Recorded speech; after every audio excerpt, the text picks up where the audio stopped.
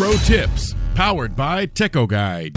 What's up, everyone? This is Professor G, and here's another pro tip for you. In terms of paying for college, there's two ways. You can actually pull out your wallet and pay for it yourself, or you can begin applying for financial aid. If you're a citizen, permanent resident, or eligible non-citizen of the United States, then you can submit the free application for federal student aid called the FAFSA. If you're an undocumented student in California, then you can submit the California DREAM Act application. Those two applications will take your income, family size, and residency into account when they determine whether you qualify for free tuition, like a Promise Grant, or a Pell Grant, a State Cal Grant, or any other need-based financial aid. Those two applications are the only ones you fill out when trying to figure out whether you qualify for need-based financial aid. And need-based financial aid is basically for students that are low income, like I was. I had need-based financial aid, and that paid for most of my education. For more helpful tips like this, to find the quickest and most affordable way possible to get your degree, go to the App Store and download the free Teco Guide app.